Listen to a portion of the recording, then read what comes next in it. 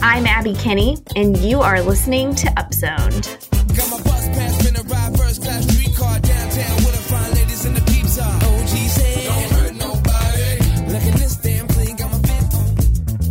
Hello, everyone. Welcome back to another episode of Upzoned, a show where we take a big story from the media each week that touches the Strong Towns conversation, and we upzone it. We talk about it in depth.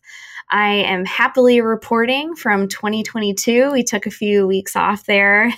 So this is the first episode of the season. I'm back. I'm Abby Kinney. I'm an urban planner in Kansas City. And I'm joined today by our regular co-host and founder of Strong Towns, Chuck Marohn. Hello, Chuck. New year, new Chuck. Yes, Happy New Year. A new year, a brand new me. Yeah, it's a brand new Chuck this year. Maybe it'll be new and improved, hopefully. Yes. And I know we are just audio right now, but Chuck does have kind of a new office set up behind him that I can see. And so it is kind of new year, new Chuck, because I've not seen this office before. You get the studio, which the studio is under renovation right now to make some upgrades and improvements. And so I'm sitting at my normal desk and you were like, wow, this is all like pimped out, really nice. I got the fireplace. I got the Easter Island statues. You didn't realize I got the confessional and the ice machine right over here. So yeah, it's you're going to have to come visit. It's very, I've got a good setup here. I like the wood paneling. You have blue painted wood paneling, and it's just a nice vibe. It's nice. This place was a yarn shop before I moved in. So I'm in the former middle school here, where I went to middle school, where I went to 8th and 9th grade, Franklin Junior High. It's now been converted into an artist studio, and so half the places live work units, and then half the place are studios like mine. And yeah, when I moved in, it was formerly a yarn shop and it was painted really funky and weird. And I kind of made it a little Chuck office-y. So yeah. It's respectable in a sense, like it's got a respectable vibe, but it also is kind of a little bit funky, right? Yeah. It's a good vibe. You've washed away a bit of the yarn shop vibes for sure. Much more professional. Very good. It looks great. I'm in the basement of my office, and it's really nothing very special. It's just a podcasting / nursing room. Well, the fake fireplace is designed to, at the very least, make me feel warmer, because when I got up this morning, it was minus 34 below. And I know it's not above zero yet. It's very cold here in Minnesota this week. We have a couple weeks every year where it's like brutally cold. And, I'm not saying I love it, but I don't hate it. And you just kind of get through it and then move on. But the fireplace makes me feel warmer, if nothing else. Well, as you know, I am somebody who's more adapted to warmer climates, although I am not from a warm climate. I just like them. And I'm not very well adapted to cold climates. I have been very impressed by my colleague, Chris Brewster, who has been walking to work every single day for several weeks now. And it's extremely cold outside here in Kansas City. He's been walking every day still. And I'm just really blown away by that. And I've been thinking that that's the hardest thing he'll do all day. So, even if, he has to deal with something difficult, it's like if he can walk to work 40 minutes in 0 degree weather, then that's the most difficult thing he will probably do today. So it's a gritty thing to do that I am not well positioned to start doing. That is impressive to me. I know we have to get into this, but I walk here every day. It is 7 blocks, so it's not like I'm walking multiple miles. But yeah, I mean, you just bundle up and do it, and you kind of get, as Steve Mozan has said, you kind of get used to it, and then it just becomes easy. And I think that's kind of where I'm at with it. I need to learn how to embrace the cold, or find a different climate. Just kidding. Yeah, I should probably start embracing the cold. That's half my life in the winter, I guess. Okay, so the article that we are covering today this is a good one to kick off the new year. So this is an opinion article published in Bloomberg. It is entitled U.S. Housing Crisis Only Gets Worse as Population Shrinks by Connor Sen. So recent reports about U.S. population growth may have many people concerned about the rippling economic effects that may come with stagnation. According to Bloomberg, the United States population grew last year by only 0.1% as birth rates and immigration has declined. And while having less people in the housing market competing seems to be a potential positive for housing costs, the author points out that declining overall population more likely means more competition to live in the most desirable places. This is because stagnation and decline would theoretically hit areas that had already been shrinking in population, economic investment, and opportunity, such as rural areas or more remote areas. There's also a concern about the housing construction industry and how they might react to population stagnation on a nationwide scale, because that means potentially less customers. And the author warns that this could lead to the consolidation of the supply chain and reduced competition in the market that would, in theory, drive prices down over time. So one suggestion that they have as we start to think about this issue is to frame the U.S. as 384 metro areas, because housing dynamics are best viewed through this metropolitan kind of lens and how these areas are structured. And this might help us understand where in the U.S. we might see continued decline of population and we might see continued growth. So the author points out that declining metros like Akron, Syracuse, Toledo may see continued fading prospects if the national population continues to be stagnant. And metros that are seeing significant growth, the national population stagnation could mean that housing affordability issues get worse over time as people leave declining and stagnating metro areas. The author calls this concept demographic refugees, drawing from this idea of climate refugees. So this piece, I'm glad we're talking about this piece. I think it's really interesting to me because it very much relates to that narrative outlined in the book 1 Billion Americans by Matthew Yglesias, who I know you've interviewed on your own Strong Towns podcast before. So I'd love to hear your perspective about this notion of population growth driving the prosperity of cities. While the author doesn't really necessarily go as far as the 1 billion Americans idea, it certainly does explore these potential concerns that could come with lack of overall growth and how that plays out in the dynamics of cities that are kind of competing with one another. In addition to, cities and metros, which encompass lots of municipalities competing with each other. So never-ending growth is kind of what facilitates that to work. So what are your thoughts on that? I would step back a sec and recognize the source of this article, because I think that's one of the interesting starting points here. We said it's out of Bloomberg, and it is. Bloomberg now has kind of two different veins going in terms of housing. They have the historic Bloomberg, which is a financial network, right? And so Bloomberg Financial is a television network. Bloomberg Online is financial news, kind of a focus on Wall Street and how it affects corporations and investing.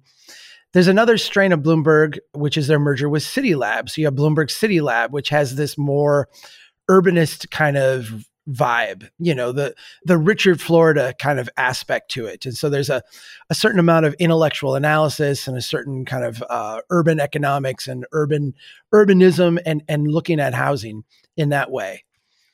I feel like what this article is doing is it's kind of masquerading as the latter, while it actually begins its premise with the former. In other words, this is written by someone with a financial lens and analysis, trying to have a conversation about urbanism and affordability. And it comes through in a really kind of whacked way. Part of the Wall Street narrative, and I think this is where the urbanist discussion and the financial discussion are both in their own crazy la land. They both have like certain groundings in reality that the other does not possess, right? They both have certain insights that the others lack. But because they lack the other insight and are not able of grasping it and appreciating it, it really makes their narrative on its own seem kind of crazy. And that's what I get here. I get the Wall Street narrative, which the Wall Street narrative defaults to prices go up. Prices go up for housing, prices go up for stocks, prices go up for bonds, prices go up. And so what you see in this article is the opening premise, which cannot conceive of a world where prices do not like broadly go up. And then, fit into that some insights on demographic shifts and try to connect those two. How will these demographic shifts make prices go up? And the conclusion is, well, if nobody's moving here, everyone's going to want to move to real high value places, and that will make prices go up there. In the other places, prices will go up because developers won't want to build there, and prices go up. And I think that there's a lot of reasons why prices are going to go up. I think that this kind of investment projected urbanist analysis is a very limited way of thinking about what is an incredibly dynamic system. Yeah, so that is a really important insight that kind of clashes with that narrative because and when I was reading this article, it kind of seems to be based in this idea that people will not live in stagnating or even declining places. And I think that we can look at a lot of places throughout the country and realize that that is not true. Lots of people live in areas that have declined, that have stagnated. Obviously, the condition of places is not static. You could have a place that declines for a few decades and then it grows for a few decades. So I think that the analysis at kind of this macro level leaves out how dynamic different places are and how different places kind of operate. It's not like things operate just in a vacuum. Also, if you are living in, let's say, a long declining part of the country, maybe a small town that has been stagnating or declining for several decades, and then, you have the Austins or the superstar cities that are growing, you may have other things driving whether or not you would go to a place like Austin. It's not just economic opportunity that drives people to move to places. There may be other reasons that people choose to live in a place or are unable to move to a place. If you currently are living in a place that doesn't afford you a very prosperous life or good job opportunities, there's a lot involved with moving to another place. There may not be a lot of opportunity for you in a place like Austin or some of these other growing cities. This analysis kind of leaves out the nuance around why people live in places that they do. And it really got me kind of thinking about what drives big life decisions like that. And also the root of this article, whether people choose to have children. And I think that's kind of an important thing that isn't really explored in this analysis because this is more of a financial perspective. But I think there is something to getting to the root of declining birth rate and then what is kind of guiding how families operate, how women operate in society, economic challenges associated between job opportunities and ability to, or even perceived ability to raise a family. So there's all these kinds of elephants in the room and things that drive how people choose to live, where they choose to live in a way that is much more nuanced than everybody will just move to the places where all the jobs are. That's not necessarily the case. Well, let's just start with the premise too of the article, which is America didn't grow in population last year. And if that continues into the future, here's what's going to happen. And let's drill down then to a real place. Like I'll start with mine, and then I think we look at yours as two just micro examples. Brainerd fits into that 50 million population area. You said that's outside of a major metropolitan area. It's kind of like, well, there's something going on out there, but it's only 50 million people, so whatever. But if you look at Brainerd itself, the neighborhood that I live in, North Brainerd, has had kind of a renaissance. We've not grown in population at all since the end of World War II. It's been stagnant, 13,500 people at the end of World War II, basically 13,500 people today. Yet what you can see is over that period of time, there has been an ebb and a flow in terms of what neighborhoods were doing well, what neighborhoods were struggling, where the energy was in the area. I say many times in the talks that I give, we're the same population, but we're 10 times the size.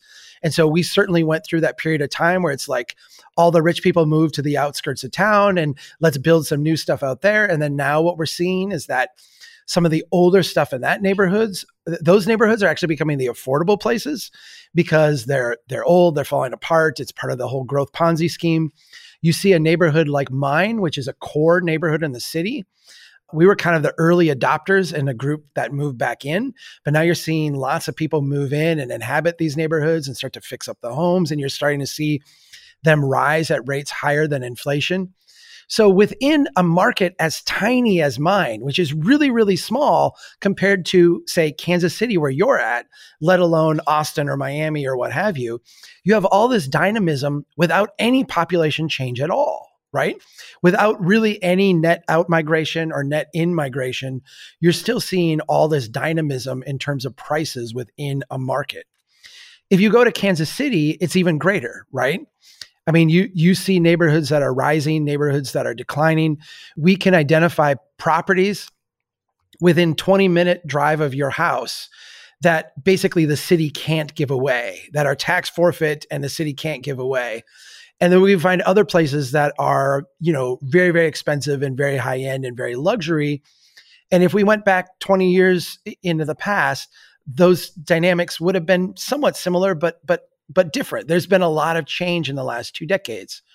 So this idea that we can create some macro analysis that would appeal to an investor in a real estate, investment trust who says, yes to Austin and no to Akron is really, I think, the manifestation of a top-down Wall Street, big money flow kind of mindset.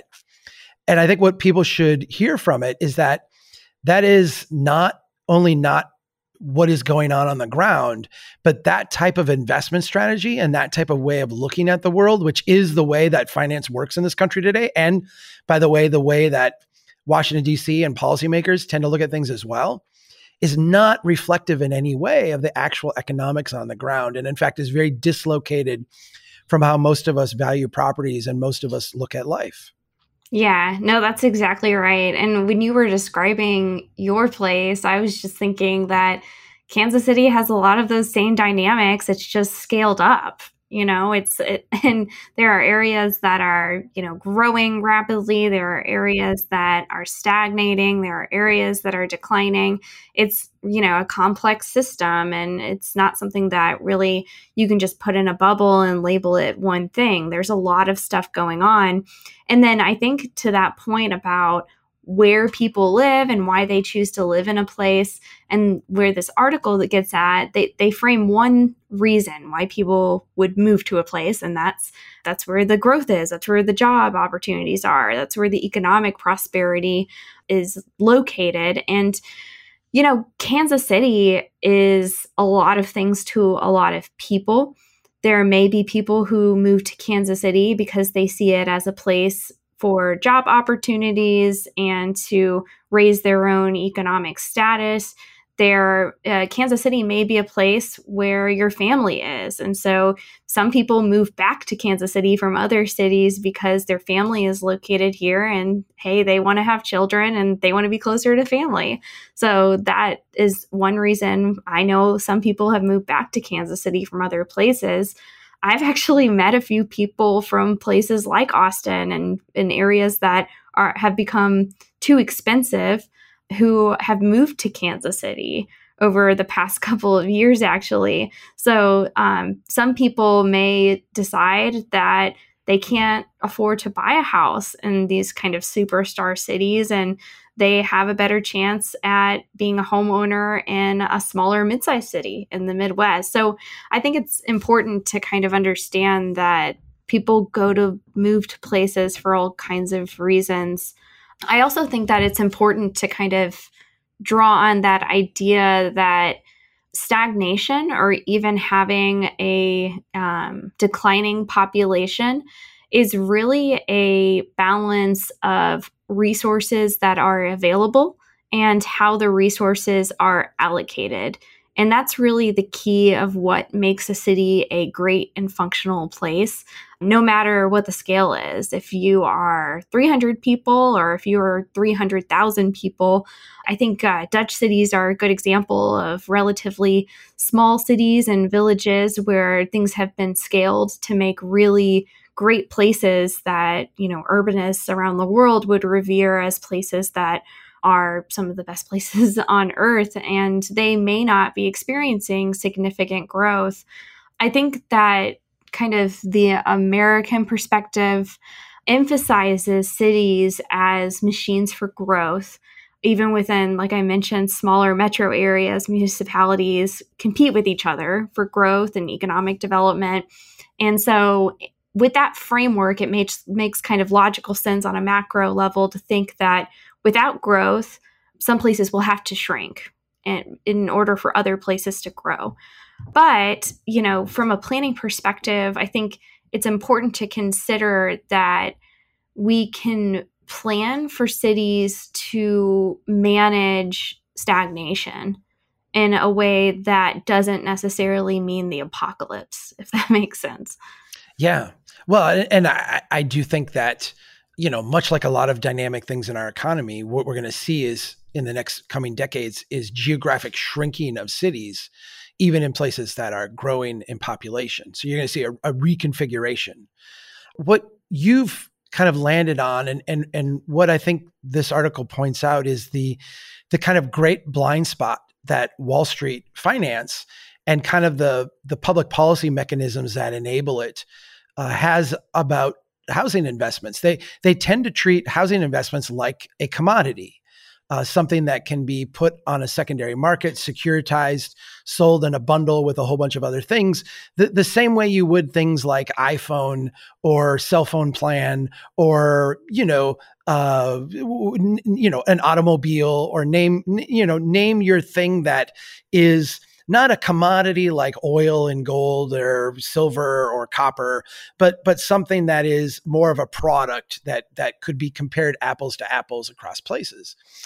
And the reality is that homes in the real world don't operate that way. People will do ridiculously irrational things in order to live in a certain place or in order to have a certain experience or in order to be near their family or be by their friends or be by the girl that they're smitten with or, Yeah. name whatever it is. We all do stupid things and irrational things that the marketplace struggles to make sense of when it commoditizes this. And I think the market people will say, well, each individual could be irrational, but over the broad sense, we are rational human beings. And it's an irrational marketplace.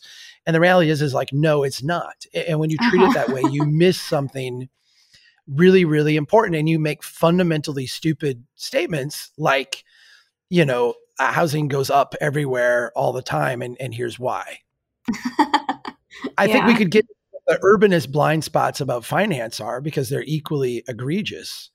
The idea that housing doesn't react to markets the way that people think they should. And there's too much stickiness. There's a whole bunch of blind spots that I think urbanists have about housing that the finance people get right. I think where the consensus is, and I think where we're going to struggle is there's a built-in kind of what Ben Hunt at Epsilon Theory would call the common knowledge game. And the common knowledge game right now, the thing that we all believe is that prices are going to go up. That's kind of the unifying belief amongst everybody. And we saw in 2008 how radical the world changes when people just stop believing that, let alone stop like experiencing it in the real world. When people stop believing that housing prices are going to go up significantly every year, it changes everyone's behavior and it changes how they react to those investments.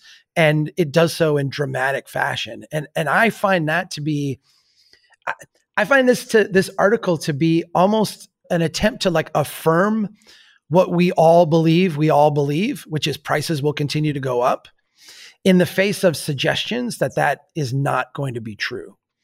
I think that we're going to come to grips soon with the idea that housing can correct and correct in a large way. Well, I think we should leave it there. This is an interesting conversation that I think if the population continues to stagnate, I'm sure this is not the last hot take that we'll hear about this kind of issue. Yeah. No. So let alone from us, right? Yeah, let alone from us. You'll continue to hear our hot takes here at Upzoned. So we'll leave it there. But before we finish today, it is time for the Down Zone, which is the part of this show where we can share anything that we have been reading, listening to, watching. It's probably been like a month since we've talked. So what have you been up to over the last month? When I bake, I do all my fiction. I listen to fiction books and I went through like 4 of them at the end of the year. It's always a beautiful way to end the year. I did manage to read one nonfiction book, and that was Peter Norton's latest book, which is called Autonorama. And I think that's how he would say it. The Illusory Promise of High-Tech Driving. It's been a fascinating book. Like Peter Norton does, he did a book called Fighting Traffic that was a great recitation of kind of the evolution of us from a pre-automobile to a automobile obsessive culture.